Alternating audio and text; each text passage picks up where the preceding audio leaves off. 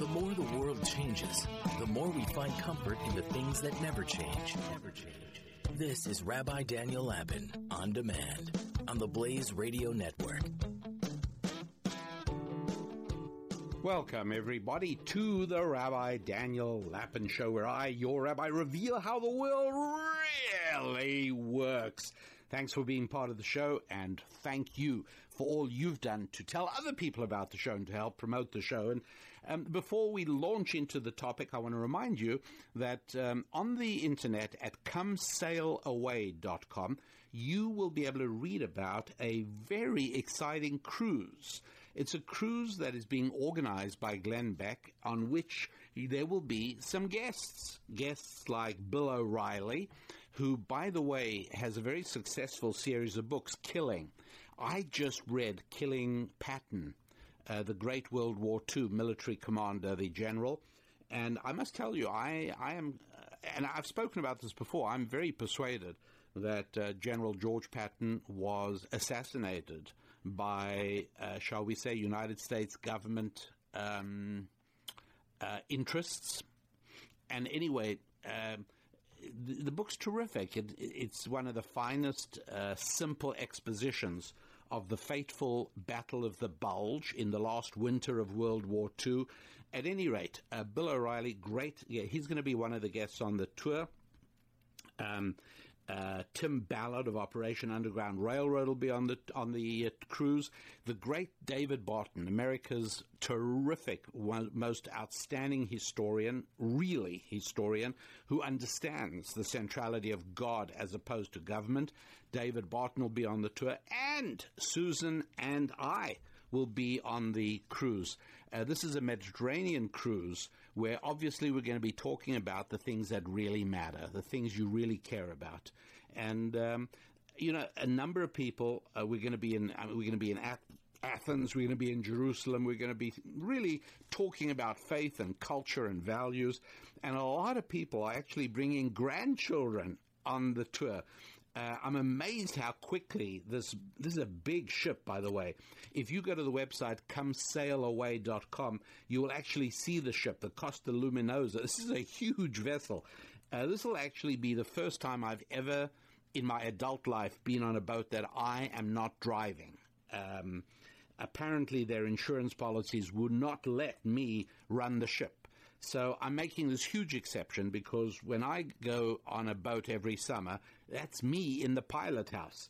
I will not be in the pilot house on the Costa Luminosa. I will be with you as we spend our time on this cruise exploring the values that have shaped Western civilization and the concerns and things on our mind that we want to talk about and discuss. So anyways, I want you to be aware of that. I also want to tell you that you should stay in touch with me on this because there is actually a possibility of a substantial discount for people who listen to this show.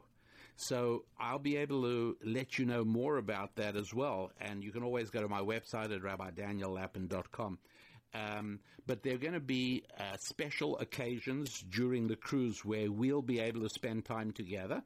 And so it is. At any rate, I'm telling you about this. You can learn more about it at comesailaway.com.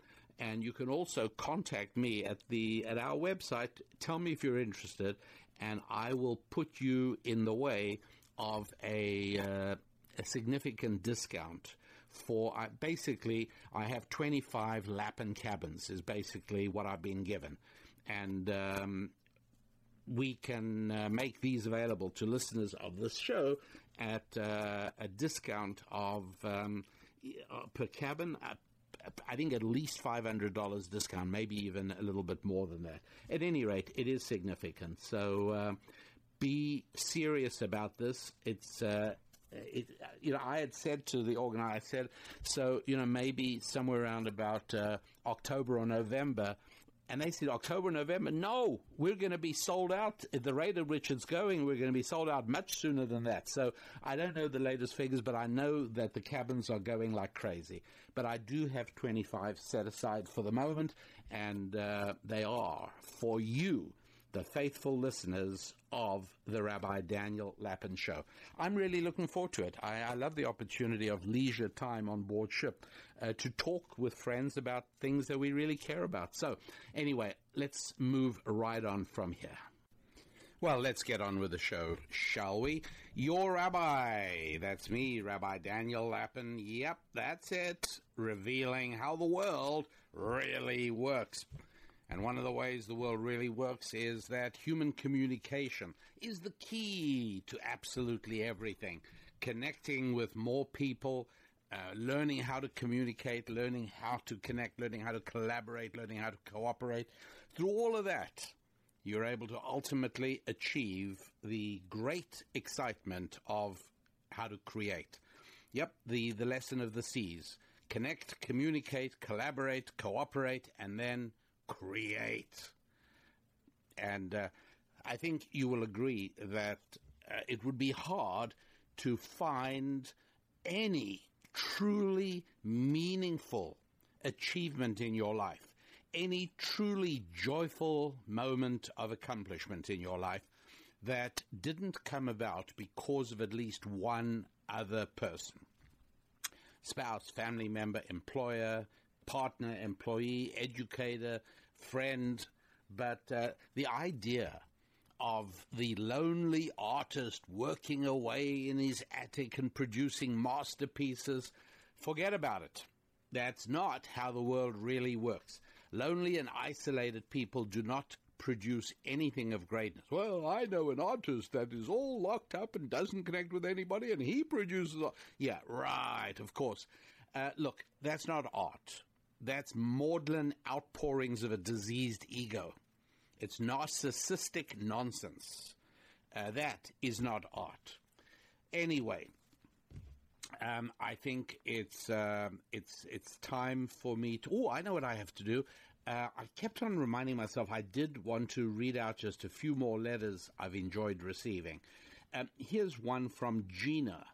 Hello, my Rabbi Daniel Lapin, smiley face. I've sent you a note before from Facebook.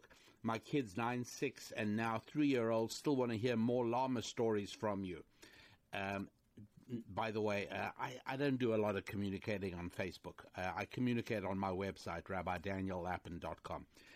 Then she goes on, Gina says, but that's not why I'm writing.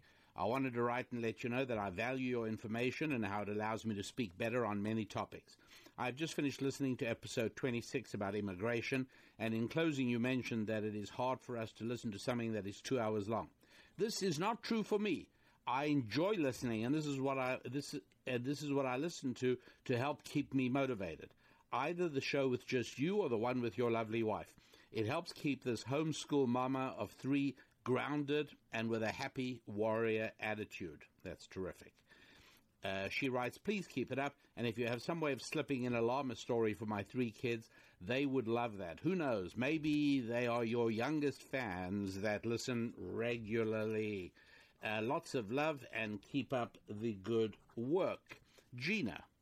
And then she writes, P.S. When it gets hard to talk to the microphone, just imagine the most darling little kid faces listening expectantly, especially to see if their rabbi will slip in a llama story for them. Okay, kiddos, well, today is your day. I will absolutely slip in a llama story. Her PSS, well, it should be PPS. My husband would like everyone to start learning Hebrew. He is very much a fan of yours and thinks it would do our family good to learn the Lord's language. Why, yes, it would. Bye-bye again, and thanks for the smiley face reply last time. Okay. All right, Gina, and your 3 wonderful children. A quick llama story, as some of you already know. For a period of time, my family and I acquired and owned a beautiful llama. A llama, as you know, is spelt L-L-A-M-A as far as I know. And so, not surprisingly, we named our llama Lucky, but we spelled it L-L-U-C-K-Y. And we lived at this point on an island, a fairly small community, a few thousand people. And what happened was that people began to get accustomed to my children walking the llama. So if Susan sent some of the children to the grocery store to get some groceries, well, they would take the llama for a walk and tie him up outside the grocery store while they went inside, and then come back and they'd put the packages in a sort of harness on his back, and he'd take them home. And, people used to talk. Well, it didn't take long before the local newspaper called up and said, "Is it true that you have a llama?" And I said, "Yes, it is." And they said, "Why do you have a llama?" And I said, "Well, he's a pet. He became part of the family."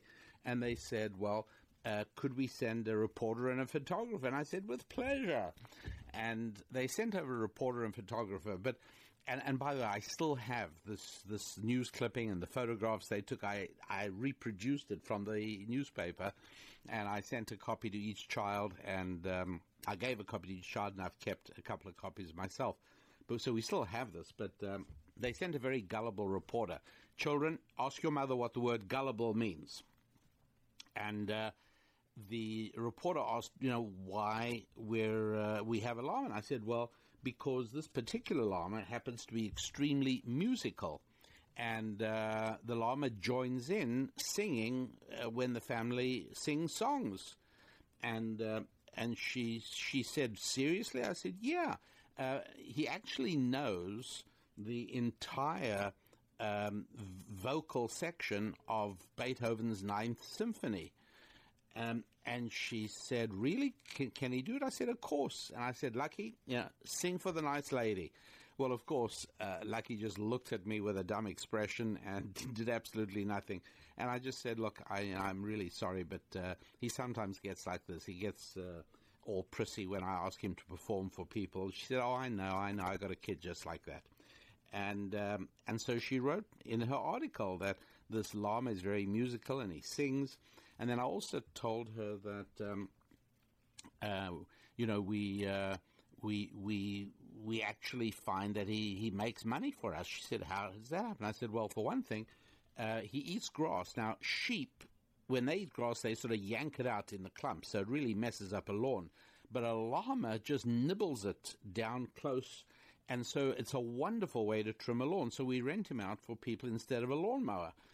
And she avidly wrote that down. And then the last thing I told her, which was absolutely the only true thing in the whole story, and the children were cracking up as I was talking to the reporter, and they were doing their best to stop themselves from laughing out loud.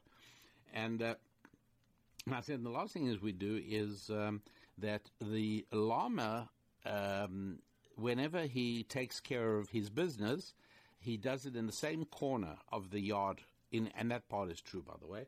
And so every week or two, we end up with a big pile of llama manure, which is fantastic fertilizer for gardeners. And so we're able to sell that in the neighborhood. Anyway, she took all that down. It's all in the article and all great fun.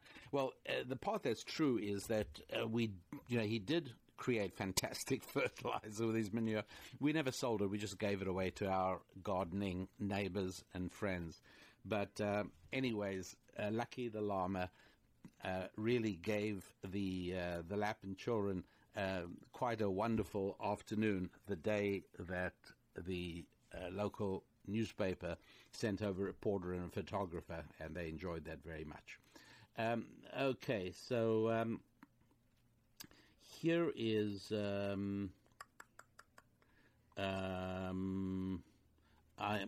is another letter actually. Shalom. I am a male aged 30 years from Uganda. I am a Christian who believes in the great potential God put in us, which is not just for our benefit, but for the benefit of his entire creation. Your message has been so tremendous to my growth through the vision that the good Lord put on my heart.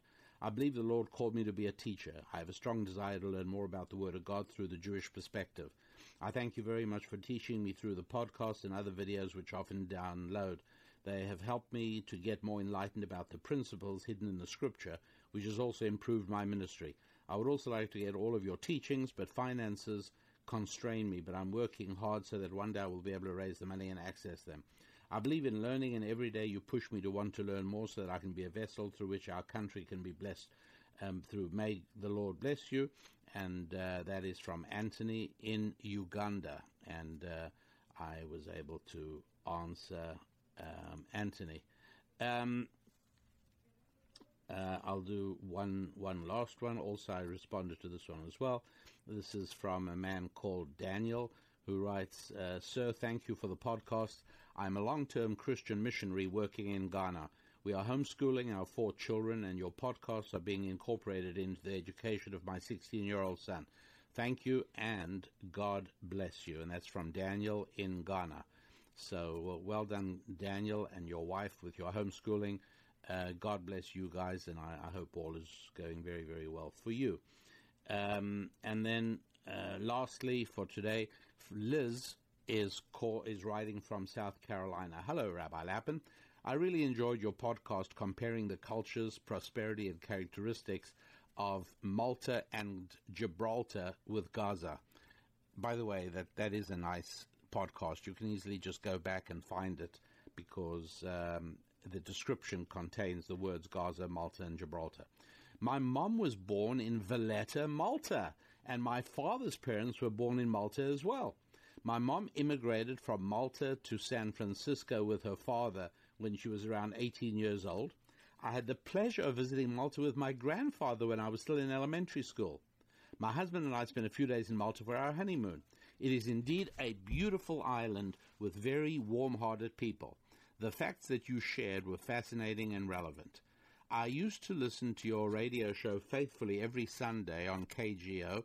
Actually, it was on another San Francisco station, not KGO, but KSFO, although KGO and KSFO were actually sister stations owned by the same company. Anyway, she says, and I truly miss your show. The format of this podcast reminded me of your Sunday radio shows, and I'm very grateful for having the opportunity again to listen to your biblically based messages. Keep up the great work. Sincerely, Liz in South Carolina. So thank you all very much indeed for your letters. I really appreciate it and really do enjoy hearing from you. Now, I don't want to I usually don't spend any time on current events simply because my goal is to provide you with the tools to be able to interpret current events so that you, on your own, will know instantly exactly what I would have said were I to have been talking about those current events, which I usually do not want to do. And it so happens that I'm preparing this show for you just after Robert Mueller's hearings on Capitol Hill in the Capitol, and I thought I would speak about that for a few moments, again, just from the perspective of the timeless truths of ancient Jewish wisdom, if that is good with you. And so, again, I think I would like to just focus on 3 principles. Basically, pretty much everything you need to know about the Mueller hearings, you can understand and interpret from just 3 principles. One is that, and again, this, if you are a regular listener to the show, this will not be new to you at all. But that is that the visual is almost always more emotional than the oral. Information that comes through your ear, in other words, in word form, is generally more intellectual, it's more thoughtful, it's information that you can more effectively analyze.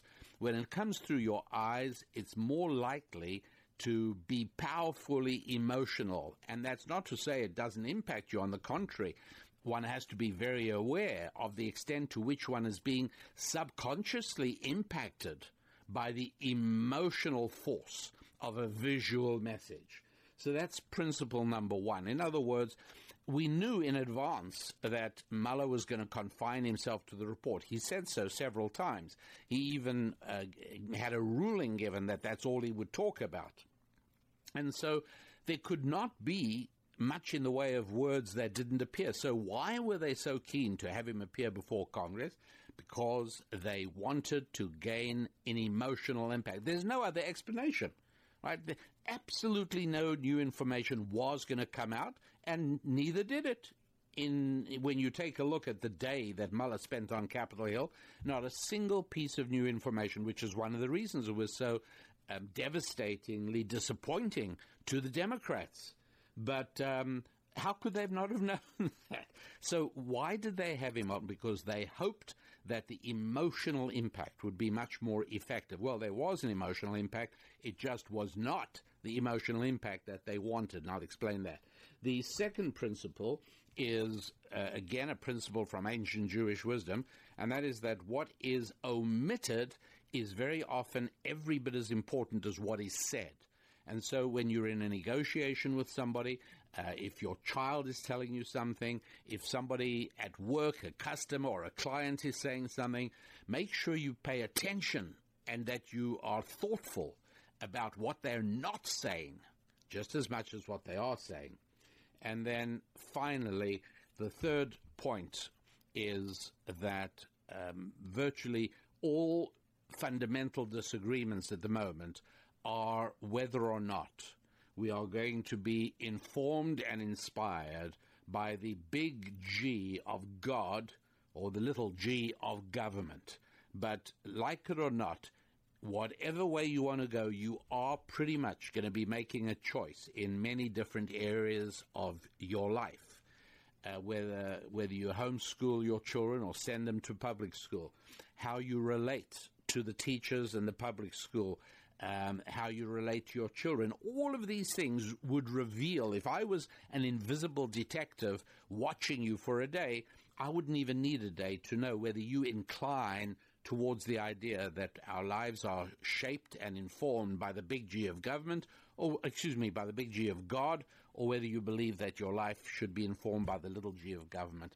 In 100 different ways during the course of an average day, each one of us reveals how our lives are informed in that particular way. Now, here's news on an entirely new resource that Susan and I have prepared for you. It's called the Financial Prosperity Package. Look, I really do believe in my own mind that some of the most important work I do for you is the information that helps transform people's financial destiny. In the real world, and certainly in God's plan for human interaction, money is an absolutely fundamental and essential part.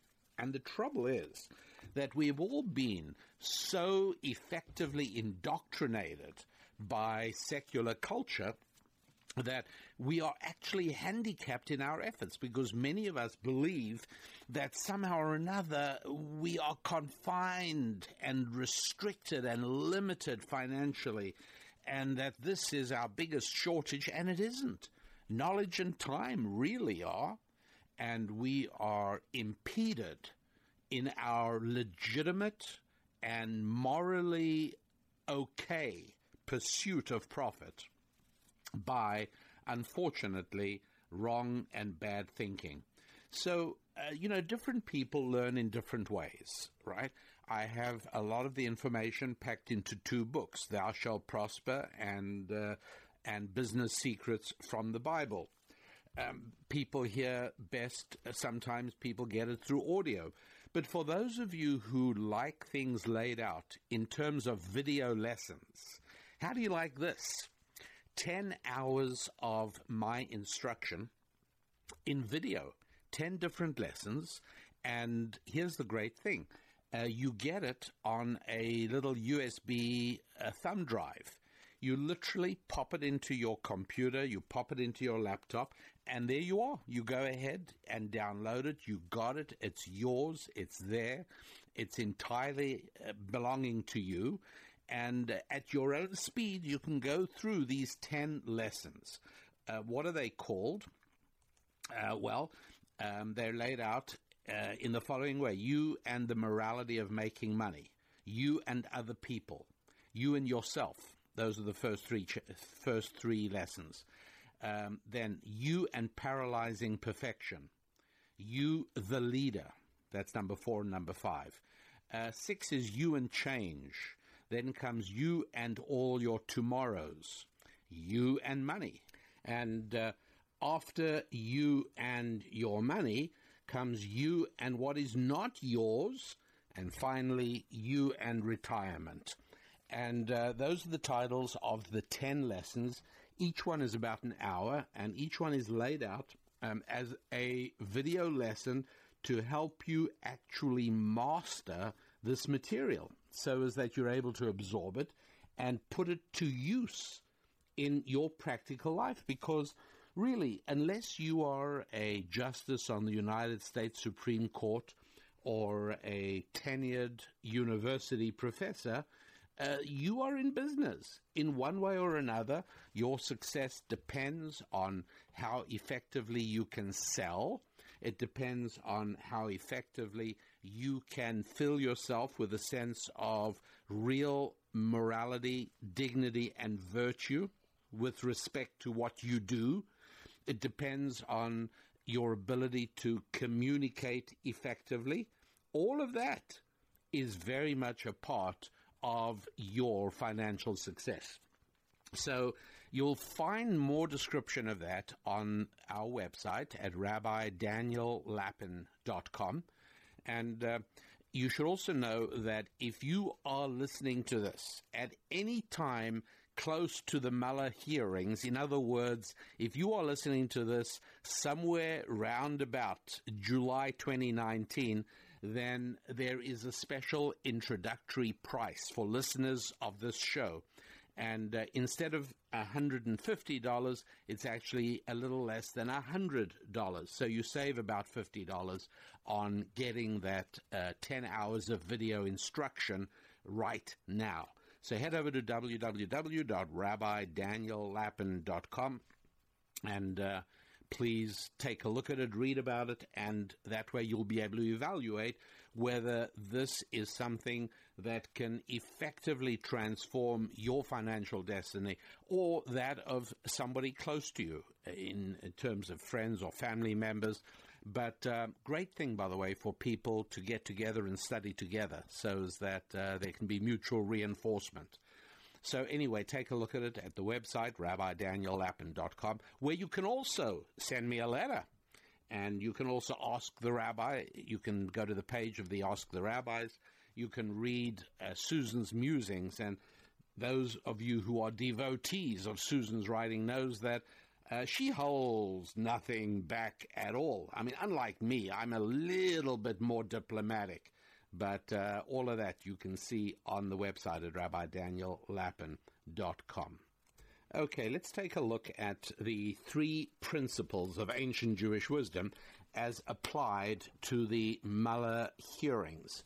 And remember, these are principles that you can and should apply to circumstances in which you find yourselves, and also in terms of interpreting events around you. So I'm going to give you a bit of a walkthrough of this on the Mueller hearings. I don't want to spend a lot of time on it because you can really do this for yourself. But let's look at the 3 principles as applied to the Mueller hearing. The 3 principles, again, that which comes visually through the eyes hits the emotional center of the brain. That which comes through the ears in the form of words hits the intellectual center of the brain and allows you to more effectively analyze it and balance it. When it comes through the eyes, please don't think you are invulnerable to this. You're not, I'm not, none of us are. We all find ourselves involuntarily and subconsciously reacting to information that comes visually and emotionally. So, what was going on here? Well, all right, look. Essentially, the Democrats saw this as an opportunity to get people to pay attention. Hundreds and hundreds of pages of the report. How many American citizens read it? Almost nobody. In fact, most members of Congress haven't read it at all. So the Democrats came up with this great idea. They said, we can't get people to read the book, but we'll we'll let them see the movie, and they'll undoubtedly see the movie, and then it'll go very well. Now, had they asked me for my advice on this, here's what I would have said to them. I would have said, Democrats, although I do not care to increase your effectiveness, I cannot lie to you, and so since you ask me and I've decided to respond, I have to tell you the truth. And the truth is that if you want this to work, you need to put a successful movie producer, a movie director, I should rather say, rather than maybe a producer and a director, in charge of this whole enterprise. Leaving this in the hands of clowns like Nadler and Schiff is a recipe for disaster, because they are wonks. They're policy people. They get all excited about words that nobody else pays any attention to, but words that only mean something to lawyers and legislators. So you want to make the movie from the book, then you do that, and you get people who know how to do it. Ideally, from Hollywood or wherever. Look, I realize Representatives Nadler and Schiff were not about to actually do this, but I'm saying what they should have done. In other words, if you want, the only reason you're doing this is to go for the emotional impact, obviously, right? You want people to be filled with indignation. You are hoping that this was going to fuel the drive for impeachment of the president. This was going to make all Democratic representatives absolutely convinced, as well as your constituents back home, that this is the avenue to go, and we've got to absolutely, well, this is what you're hoping, and you are right. If you could get an emotional impact, let's imagine that, imagine Mueller being played by, Robert De Niro or Robert Redford or Charlton Heston, the late, great Charlton Heston, and with steely eyes and firm resolve, with an unwavering gaze, filled with righteous indignation, he was able to cow the entire audience into his description of the unrepentant horrors perpetrated by the Trump White House. The impact would have been huge. There is no question about it. People would have felt shivers running down their spines, and they would be filled with a new zeal to get rid of the president. That was what they're hoping for. And along comes a tired old guy who repeatedly says he's not going to discuss that. It's out of his purview. He won't say a single thing beyond what's actually already written in the report, excepting the way he does it now casts doubt over the written word in the report. It was actually better in the report than the way he came across. What is more, it was also evident from his appearance that he certainly didn't write the report and barely knows what's in it, and that this was done by hired pit bulls in the deep state. And that is why this worked out so horribly for its designers. Remember something I did on a previous podcast where I explained the difference between crusaders and accountants? Robert Mueller came across as an accountant. Nadler and Schiff were hoping for a crusader. Fat chance. Not even close. What they got was an accountant, a tired, old accountant who had been hauled back out of retirement, who was one step ahead of senility. It didn't work. And so lesson number one is, sure, there are many times where you're going to want to generate the kind of irresistible response that comes from an emotional jerking of the chain. Sure, there are going to be times you are going to want to do that, whether it's with your family or in your business, wherever it is. But it's certainly a legitimate way of communicating, and you have to know how to do it. I understand what they were hoping to achieve. They failed because they didn't realize that it's got to be put on by somebody who understands the optics of emotion, somebody who understands how to play with people's... I mean, come on, how many times? Maybe I'm a guy, right?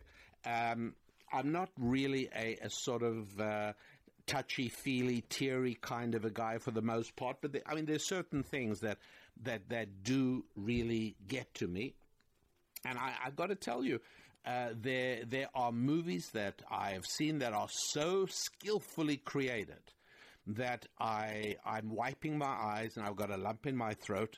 That's how good they are. Well, I promise you, nobody felt that way during the day that Mr. Mueller spent on the Hill.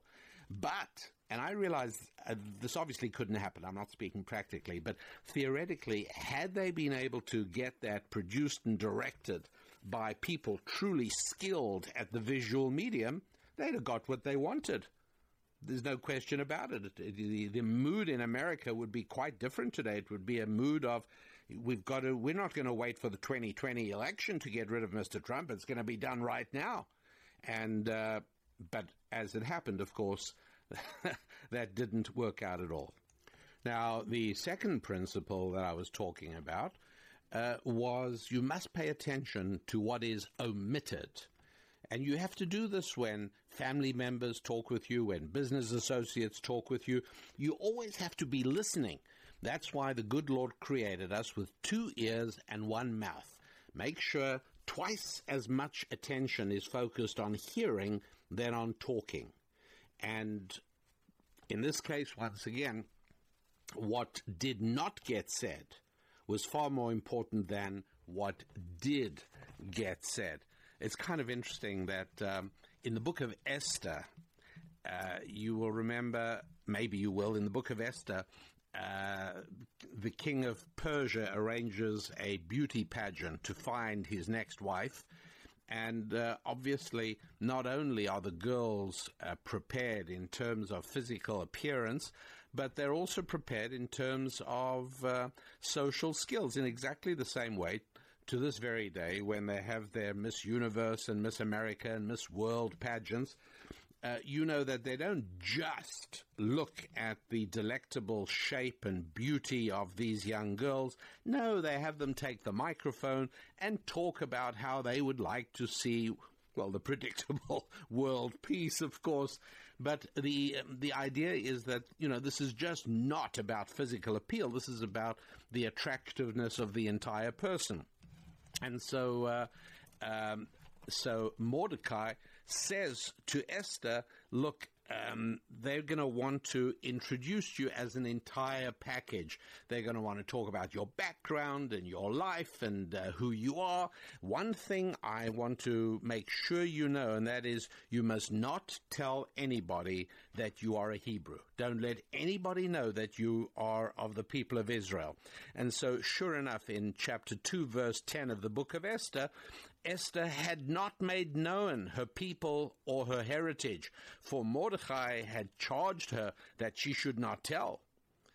And sure enough, and so you can realize that had they paid attention, she didn't lie. She didn't say, she was from South America, but she just remained demure and reticent about that. And so the entire rest of the story, which revolves around the fact that she was of the people of Israel, the king, who does not come across as a particularly astute and wise man, he could have really saved himself an awful lot of trouble had he said, now wait a second, I know about the heritage and background and origin of every one of the girls that I've met and I've spent a night with, but this one, I know nothing. Let's get a bit more information. She's spoken a lot. She's been very interesting and worthwhile talking to. But the one thing she's danced around is who she is and where she's from.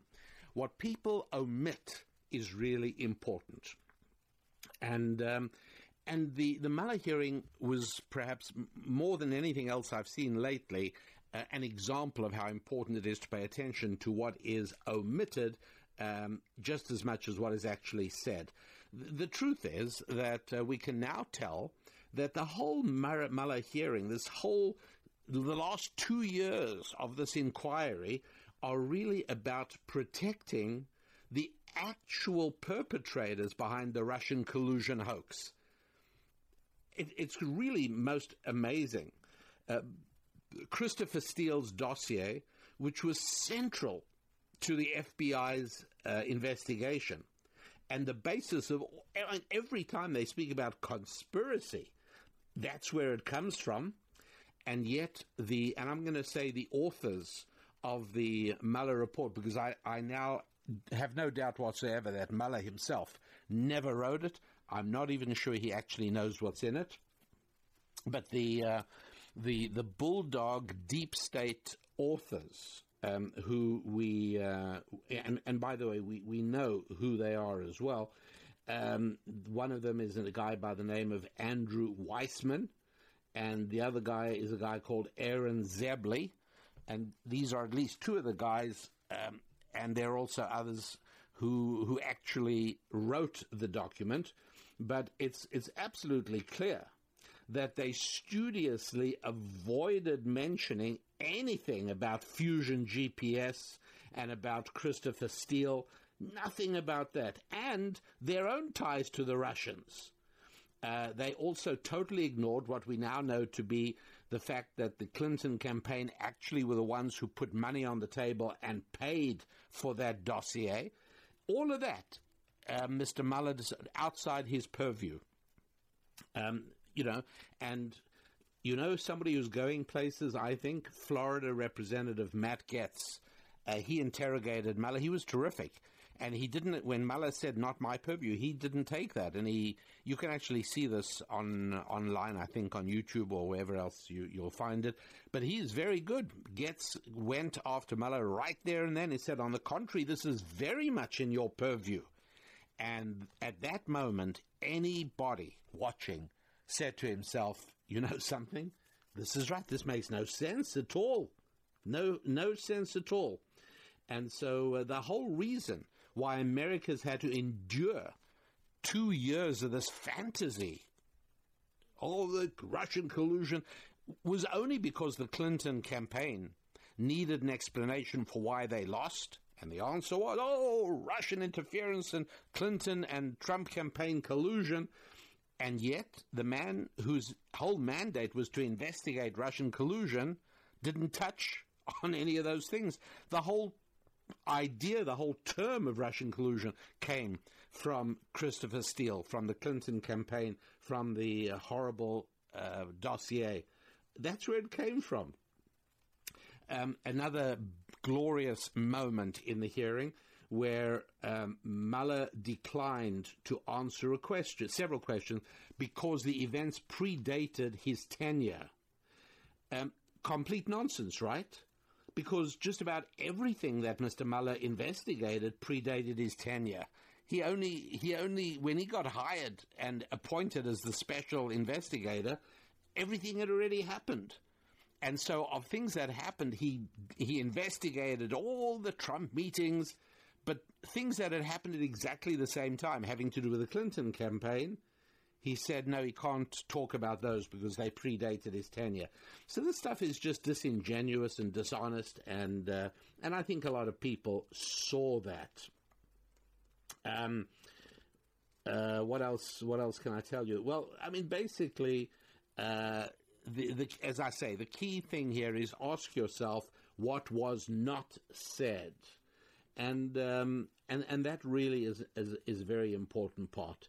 Devin Nunes was very good with his interrogation, and again, Mueller's response is, I'm not going to speak to the series of happenings as you articulated them. What sort of answer is that? And this was why he made so clear at the outset and all along that he's not going to talk about anything that isn't already in the report. And of course, the report was very carefully engineered to generate suspicions about the Trump campaign and to deflect attention from the Clinton campaign, from the Obama administration, and their many sins during this shameful period of American history. So, I mean, that's really the key thing. As I say, the second principle I wanted to bring out to you is you must pay attention to what is not said, just as much as we pay attention to what was said. And then, finally, remembering that in the sort of fights that are going on today in the culture, not only here, by the way, but also in the United Kingdom and in Europe, with the European Union and elsewhere, the very first place to look for the underlying matrix of reality, for the underlying blueprint of the disagreement, is the question of whether government is the be-all and end-all of human society or whether God is. And it cannot be both. One is always going to have to be more important than the other. One will be the sun and one will be the moon, and perhaps even that isn't a very good metaphor, because if God is God, I would hardly say that government is the moon, which reflects that. In fact, it's the dark side of the moon, if anything. And so just a clarification there that what this debate is about at its heart, and I think in many ways it's fair to say that the fundamental disagreement between the Clinton vision and the Trumpian vision was one of government or human independence and of God. Although Mr. Trump gave no indication whatsoever during his life up to that point that he was going to be so God-centric in his vision for America, you will remember, and I will never tire of reminding you, that throughout 2016, in the months and months and months leading up to the election, when I told you that Donald Trump was going to win the nomination and the election, I said, because in the final analysis, a businessman who is pragmatic gets it, and that is going to be better than anything that the Clinton campaign can come up with. And that's exactly what happened. And one of the reasons that all his former friends have turned on him with such venom and such intensity of hostility is precisely because he's shocked them. They assumed he was one of them. He was a party guy. But once he entered office, everything changed. And you could really say that, as happens so often in life, the position made the man.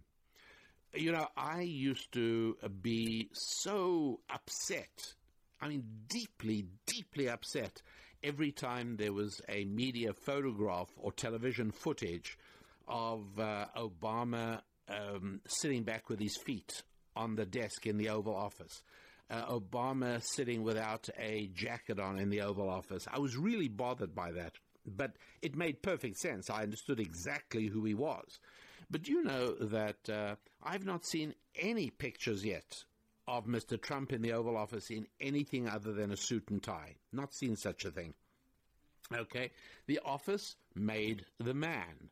And I think they're indignant at the fact that whereas they always assumed that here was a guy who saw the role of government, and don't forget the appeal to go and work in government is huge. You work in government, you've got lifetime security, you've got limitless funds. Really, I mean, if you move up in government, whatever pet project you come up with, whether you are in the deep state, the bureaucratic side of government, or you're in the elected side of government, all you've got to do is get more tax money and you can do pretty much what you like.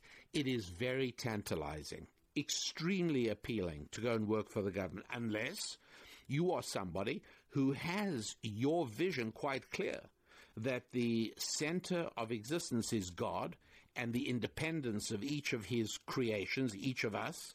And therefore, the last thing you want to do is go and work in government. You want to expand your own creativity.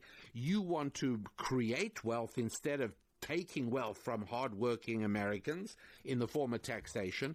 And so for one group of people, going to work for government is hugely appealing. And that is exactly where the Clintons were at, was exactly where they thought Donald Trump was at, look, you don't get to be a developer in New York. You don't get to be a successful real estate magnate in New York if you don't get along with government. And he always got along with government.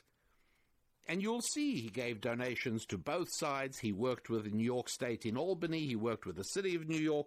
They assumed he was one of them. And he walks into the Oval Office, and everything changes. All of a sudden, this is not about government at the center of the wheel any longer. It's about God at the center of the wheel.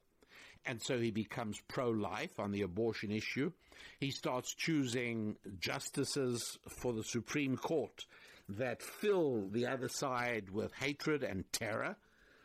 Yeah, that's right, because that is what this is all about. And so as soon as you recognize that this colossal farce that has been inflicted on America for 2 years, engineered by people like Nadler and Schiff in the Congress of the United States, people whose entire perspective on reality is government-centric, well, yeah, what do you expect? And then you watch the Mueller circus this past week on television, and you see that's exactly what this is all about. This is the empowering of government. It's expanding the role of government and diminishing the role of free and independent citizens. And these three principles, knowing that the fundamental conflict is between God and government, that what is omitted is just as important as what is said, and recognizing the different impact that the verbal and the visual have, those three principles, I think, are really all one needed in order to extract everything that you needed to get from the Mueller hearing. Everything you needed to know comes from those three principles. A guy I know, Guy David Brooks, said that he used to be more of a secularist than he is today. And I found that very, very interesting because this was widely held to be true. And a few weeks ago on the show, I joked about creating a 12-step program for former secularists like Alcoholics Anonymous, right? That's a way for alcoholics to get past the addiction. Well, I'm recommending a 12-step program to help secularists get past their addiction to secularism. And this generated a lot of response. A lot of people wrote to me. Some people actually seemed not to get that I was tongue-in-cheek on that I wasn't really going to start an organization called Secularists Anonymous. But based on the response I got, maybe I ought to actually. But look, it interests me a great deal because, when I was when I was at university and in those years, I was religious then. And I must tell you, I felt very much on the outside. There were times I was a little bit embarrassed about it. I tried to deflect conversations away from religion. I didn't want to find myself in the center of a conversation where everybody is pushing secularism and I'm the only one painting a picture of a God-centric universe. And so people said then that, look, your view is medieval. The world today is moving forward, and science is becoming more and more of an explanation for everything. And little by little, the world is becoming less religious, and you have to realize that. Sooner or later, you're going to have to also. Well, simply not true, because a few years have gone by since then. And, around the world, the world is far, far richer and more affluent and better educated than it was a few decades ago. You can't compare it. Certainly, this is a period of perhaps the greatest scientific progress and the greatest wealth creation progress, looking at, shall we say, the last 30 years or something. Surely, this 30 years has seen more wealth creation and more broad spread scientific progress and education than any other 30 years in history, I would have to say. And yet, in the midst of all of this happening, Islam is all over the place. I mean, for heaven's sake, 9/11 wasn't that long ago. That would have been unthinkable, 30 years ago. Nobody would have dreamed of anything like that. Islam was somnambulant. I'll tell you, in my own faith, in Judaism, only the Orthodox side of Judaism is growing and is vibrant and vital. The aspects, the movements in Judaism known as conservative Judaism and Reform Judaism and humanitarian Judaism and many others, those are struggling to stay alive. They really are. Now, this doesn't mean that everybody committed to Orthodox Judaism is necessarily observant of the laws of the Torah. No, of course not. But many, many, many people, many Jews are saying to themselves, you know what, I cannot be a secularist any longer. It doesn't make sense. I'm too thoughtful. I'm too intelligent for that. That doesn't necessarily mean that I personally am going to change my lifestyle, but in terms of my relating to the world and how I'm going to live and how I'm going to raise my family, I'm sorry. I'm going to a God-centric view of the world.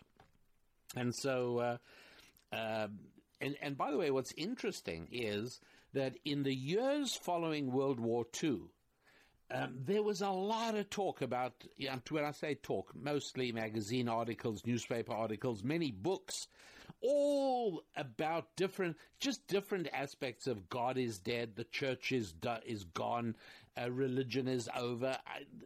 I just did a basic search on all of this stuff, and I found myself absorbed for 2 hours with so much stuff in the late 40s and 50s and into the 60s. Religion is finished. It's over. Well, that's not exactly right. Now, those of you who've been listening regularly know that last month I was speaking in Ghana, and I got to get a bit of a sense of Christianity in Africa. You can't imagine. You cannot imagine what's happening there. Africa will easily be majority Christian. Literally, the population of Africa, majority Christian. By 2030, as things are looking at the moment, if the same growth is maintained, that's not even a question. It doesn't even need the same rate of growth, which is just increasing. Even if it goes steady state from now, we're still talking about that. It's pretty amazing.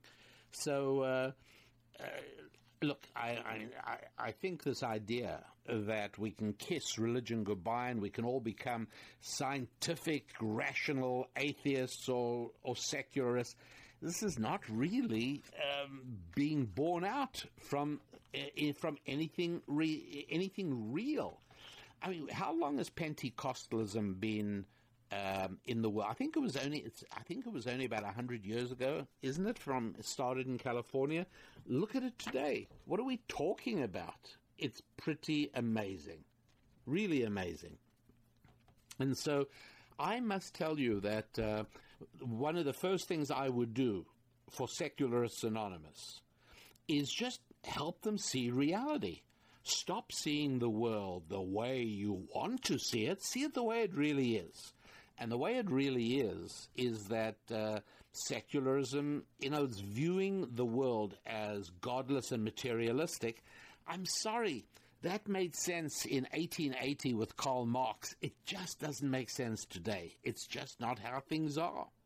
So please know that if you are a secularist, you're in the minority. You're on a side that just is not holding up intellectually anymore. It just really isn't. And understanding that is really the first step on the road to recovery. Then you also got to think in terms about sort of overcome your prejudice against religion. we've all heard things like, oh, religion has killed more people in religious wars than anything. It's not true. Communism has killed more people, and it was in the 20th century, more people than were ever killed by all the religious wars of all of human history by a huge factor. So, but people have prejudices. You have a lot of people saying, oh, I don't care for organized religion. So what are you really telling me? That a lone Christian worshipping on his knees in his living room you can tolerate, but if he gets together with 20 of his best friends and they form a little church, now all of a sudden, this is organized. What are you talking about? It makes no sense. So please get past your fear of religion. The fact is, it wouldn't be hard to find neighborhoods in the United States of America, and by the way, I'm sure what I'm saying is true of other countries as well, but just a simple thing. You know, in Secularists Anonymous, my fantasy organization, we're going to help you realize that it's not hard to find in the United States of America neighborhoods that are populated by evangelical Christians or Pentecostalists or Orthodox Jews. We can find neighborhoods like that. Now, I think you'll agree we can also find neighborhoods populated by people who have never heard the words "thou shalt not" in their entire lives. We're talking about neighborhoods in which cold-eyed thugs prey on the innocent, perpetrating the most vicious and horrible crimes. There are two kinds of neighborhoods in America. Well, there's a lot of neighborhoods, but what I'm saying is, overcome your prejudices. Go and look at some of the nicer neighborhoods of America, and you'll see that many of them are in the South, and that's one of the reasons so many people have been moving to the South, because they don't always realize that South Carolina, Texas, North Carolina, parts of Georgia, these are lovely places to live, but that's precisely because the majority of the people living there exercise the rules and the rituals and the restraints of religion in their daily lives, and so you can walk safely in those streets. But how about we look at neighborhoods in which secular Democrats, where the Democratic Party, with its focus on secularism and government instead of God, why don't we look at neighborhoods and cities that have been under Democratic control for 40 years? Tell me where you would rather be run out of gas, or pardon me, those of you who are devoted advocates of electrical cars running out of battery, where would you rather run out of fuel? In a southern neighborhood populated by Christians, or in a neighborhood populated by, well, secularists? And think about it. There are plenty places. Would you rather be at the mercy of the first 100 people you're going to find in the streets of Manhattan, or the first 100 people you're going to find on the streets in North Carolina? Where would you rather, whose mercy would you rather find yourself at? That's what I mean by overcoming your prejudices. The fact is that religious Christians are good for the United States of America. They built the United States of America, for heaven's sake. They really did. But overcome the prejudices, you secularists. You really have to. You've got to wake up. It's a new world today. And learn something about it. Find out who these people are, who your neighbors in America are. So look, I totally understand. Believe me, I sympathize with you. You might have gone to college. You're part of the world of Western intellectualism, and you got to remember that since the beginning of the 1900s, academia throughout Western Europe has been focusing on coming up with materialistic models for reality. Marx tried to do it through the class struggle and through race and gender. That's what Marx did. And they tried to do it through the idea of, you know what makes sense in reality? Profit maximization and greed. That's how economies work.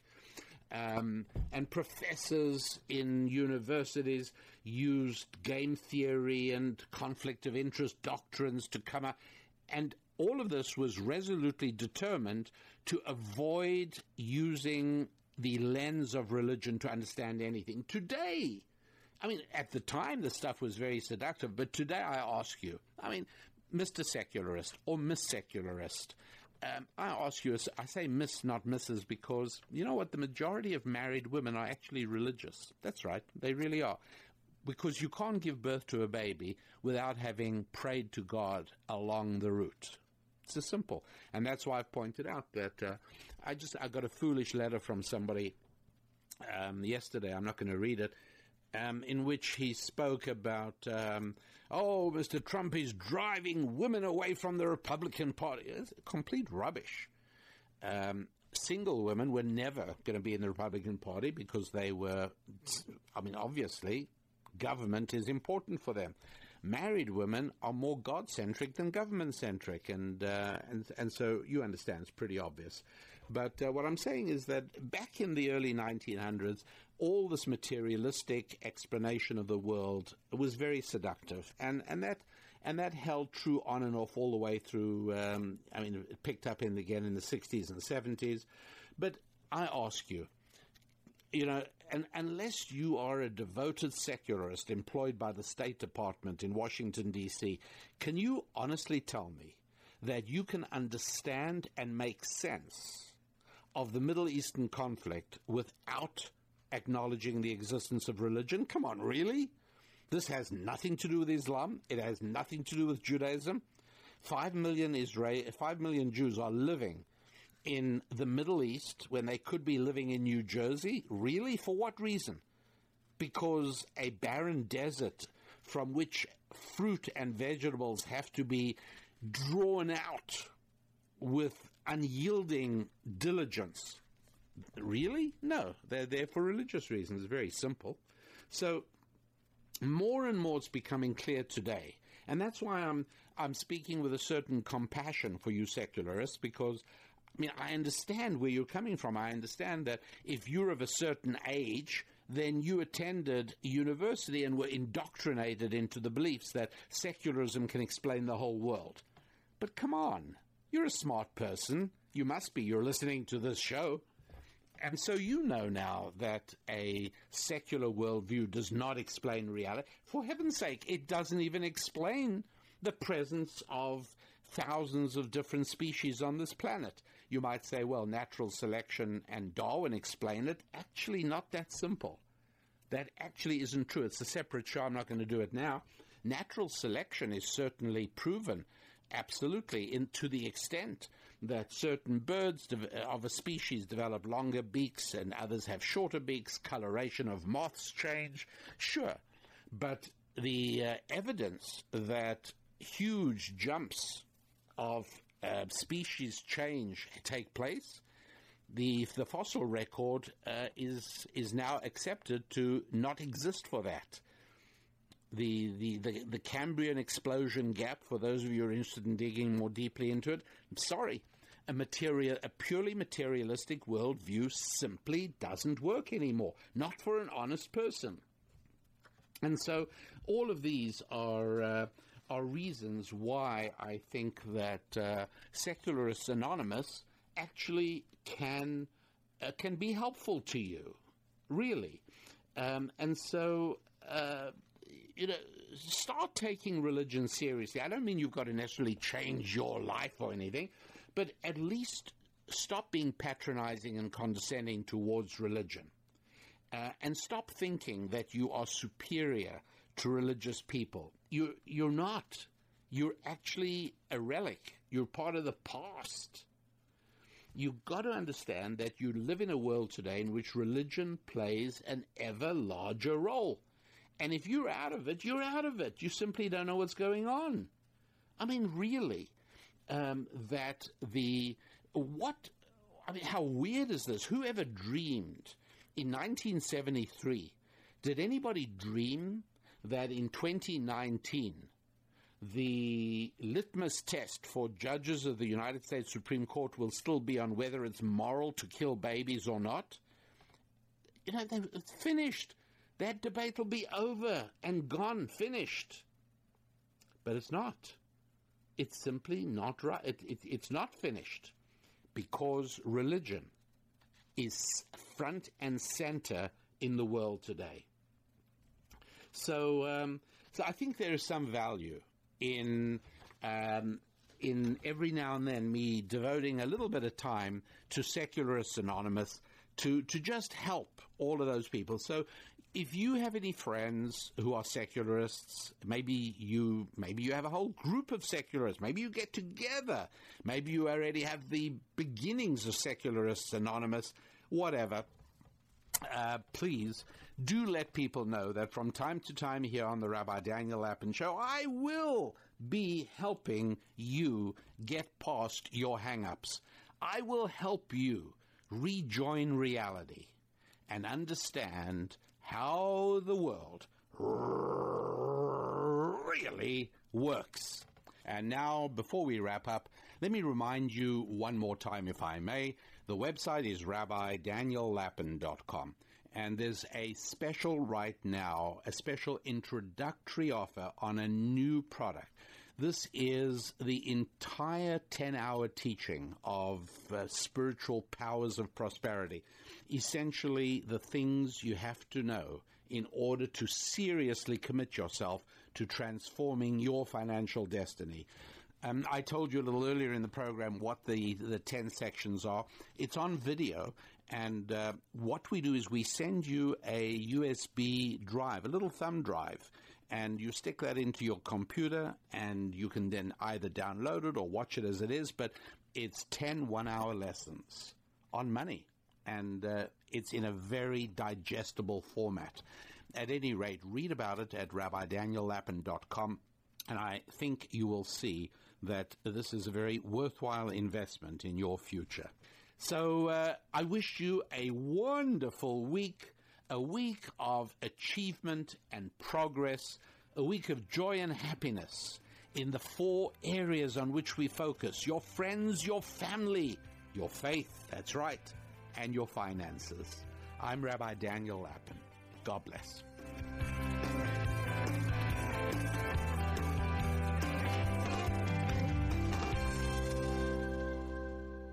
Spilling ancient solutions to modern problems in areas of family, faith, friendship, and finance.